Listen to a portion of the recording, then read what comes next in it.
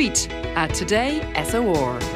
You may remember I asked you yesterday if you had any particular memories of being inspired and helped to fall in love with a particular subject or career path by a teacher who may have said something encouraging or recognised talent. We got a lot of response on that one. For instance, a teacher, we've been told, for instance, about a wonderful teacher in St. Michael's Holy Faith in Finglas, 1972 to 77. Many wonderful inspirational teachers in the early days of free secondary education. My English teacher, Mrs. Garvey, I always had been a reader, but she nurtured that even more and gave me the tools to let my imagination rip and write with confidence. Thank you to them all who went on to educate all 7 of the Horan girls, from Anne-Marie Horan, now in Indravaughan, Cundanagalliava. Another one, teacher, Mr. Joey Kavanagh, maths teacher in St. Kieran's College, Kilkenny, I would assume.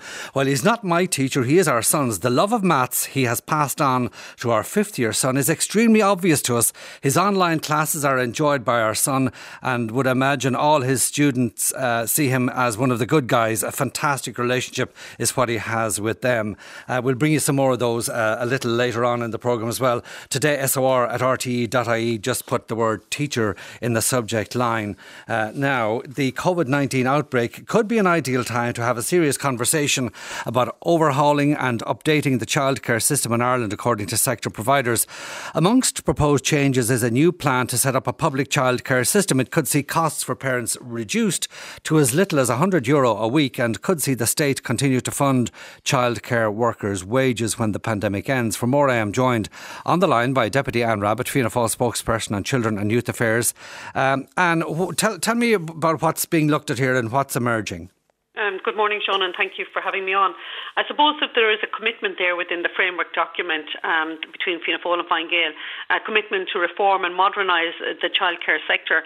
And I suppose really what needs to happen in post-COVID is that we really need to have a balanced debate and conversation with all people involved. And this is following on from a letter from the Children's Rights Alliance, Early Childhood Ireland, the National Women's Council, SIPTO and Big Start, who, like we all know, that prior to COVID, in February, March, the system in 2020 here in Ireland, childcare was not working, despite the fact that 638 million is being spent of taxpayers' money on it.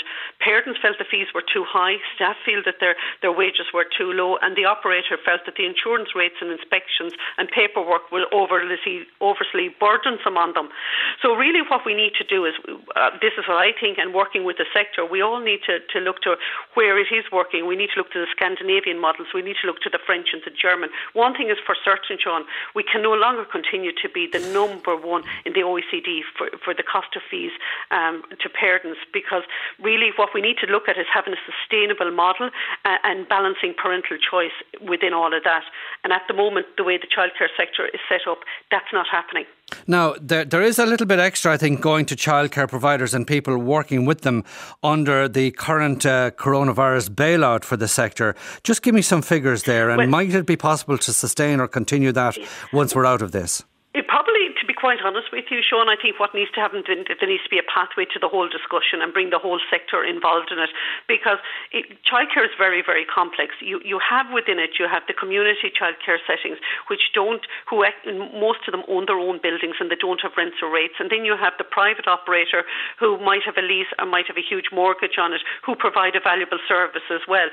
So childcare is actually very, very complex. But at the same time, one part of childcare that's working really, really well, and that's the ECHI programme. That means that 99% of all children get access to childcare for 2 years, 38 weeks of the year, which is actually fantastic. But it's how can we expand that, or how can that be rolled out further to ensure that we can reduce the fees right across the board. Yeah. And the best way would be to look at with the support of all the organisations is to do a pilot model and roll out what COVID had been doing. Yeah, but you're quoted in today's Independent as saying that you could reduce the cost to parents to as little as €100 per week. Now, that would be quite a sizable reduction. How would you achieve that? Well, see, that would be part of the pilot model, Sean, to be quite honest with you. You can see that that's already been done in a lot of the Scandinavian models. It's been done in France and Germany.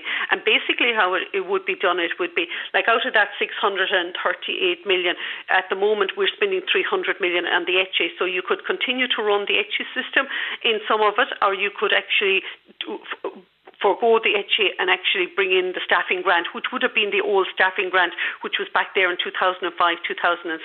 And a lot of the sector actually would welcome the idea of that form of discussion of going down the staffing grant, because the most expensive part of running the service is actually the staff wages. It takes up actually 80% of the overall expenditure in the sector. Right, but as things stand, isn't it the case that the wage subsidy means that something like 586 a week is paid per worker under the coronavirus bailout? Now, if that could be sustained... And that's not paid per worker, Sean, and I don't mean to correct you on that, okay? That would be paid to the top line managers that are there. So like at the moment we have 4,600 childcare providers in the entire country.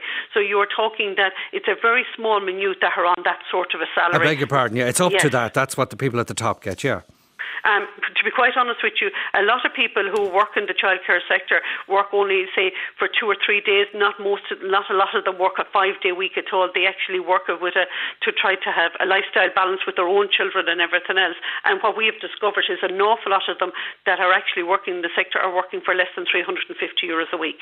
And how much extra do you think would need to be set aside? Because we're not exactly going to be flush with cash. No, we're not, and that's why that's why the word we would need to have a consideration. And like as I say, it's within the framework document to reform and modernising. That means that there's space there to have that conversation. There's the space there to move a pathway to having a public model of childcare. And I would say the group that would be looking to come on board really with it would be the community childcare schemes at this moment in time. But when I was talking to the Secretary General on the 14th of March, or the 13th of March, Sean, just as the childcare sector had come to a halt, what he was saying to me is, in order for us to fund the shortfall in the wages, it was going to cost us approximately another 11 million a month. Now, we all know what it's costing the state to keep us where we are at this moment in time. So what I would be saying, that would be aspirational. What we need to have is that conversation piece in the post-COVID debate with all involved in the sector and leaving nobody out. OK, just one other question to you, Anne Rabbitte. You're seen as a front-runner to be part of the Fianna Fáil ministerial team in the event of a new government being put together. What do you make of these reports saying that there's, and you'd be in a very good position to assess this, there's a lot of misgivings, to put it very mildly, in rural Ireland among rural voters about what the Greens might be looking for by way of concessions where agriculture is concerned? Yes, and I suppose, to be quite honest with you, we're just putting together our answer there in relation to the Greens at this moment in time. But I also say to people is when we were in government the last time with the Greens, there was a really good agricultural programme put in place in relation to the building of the slatted sheds.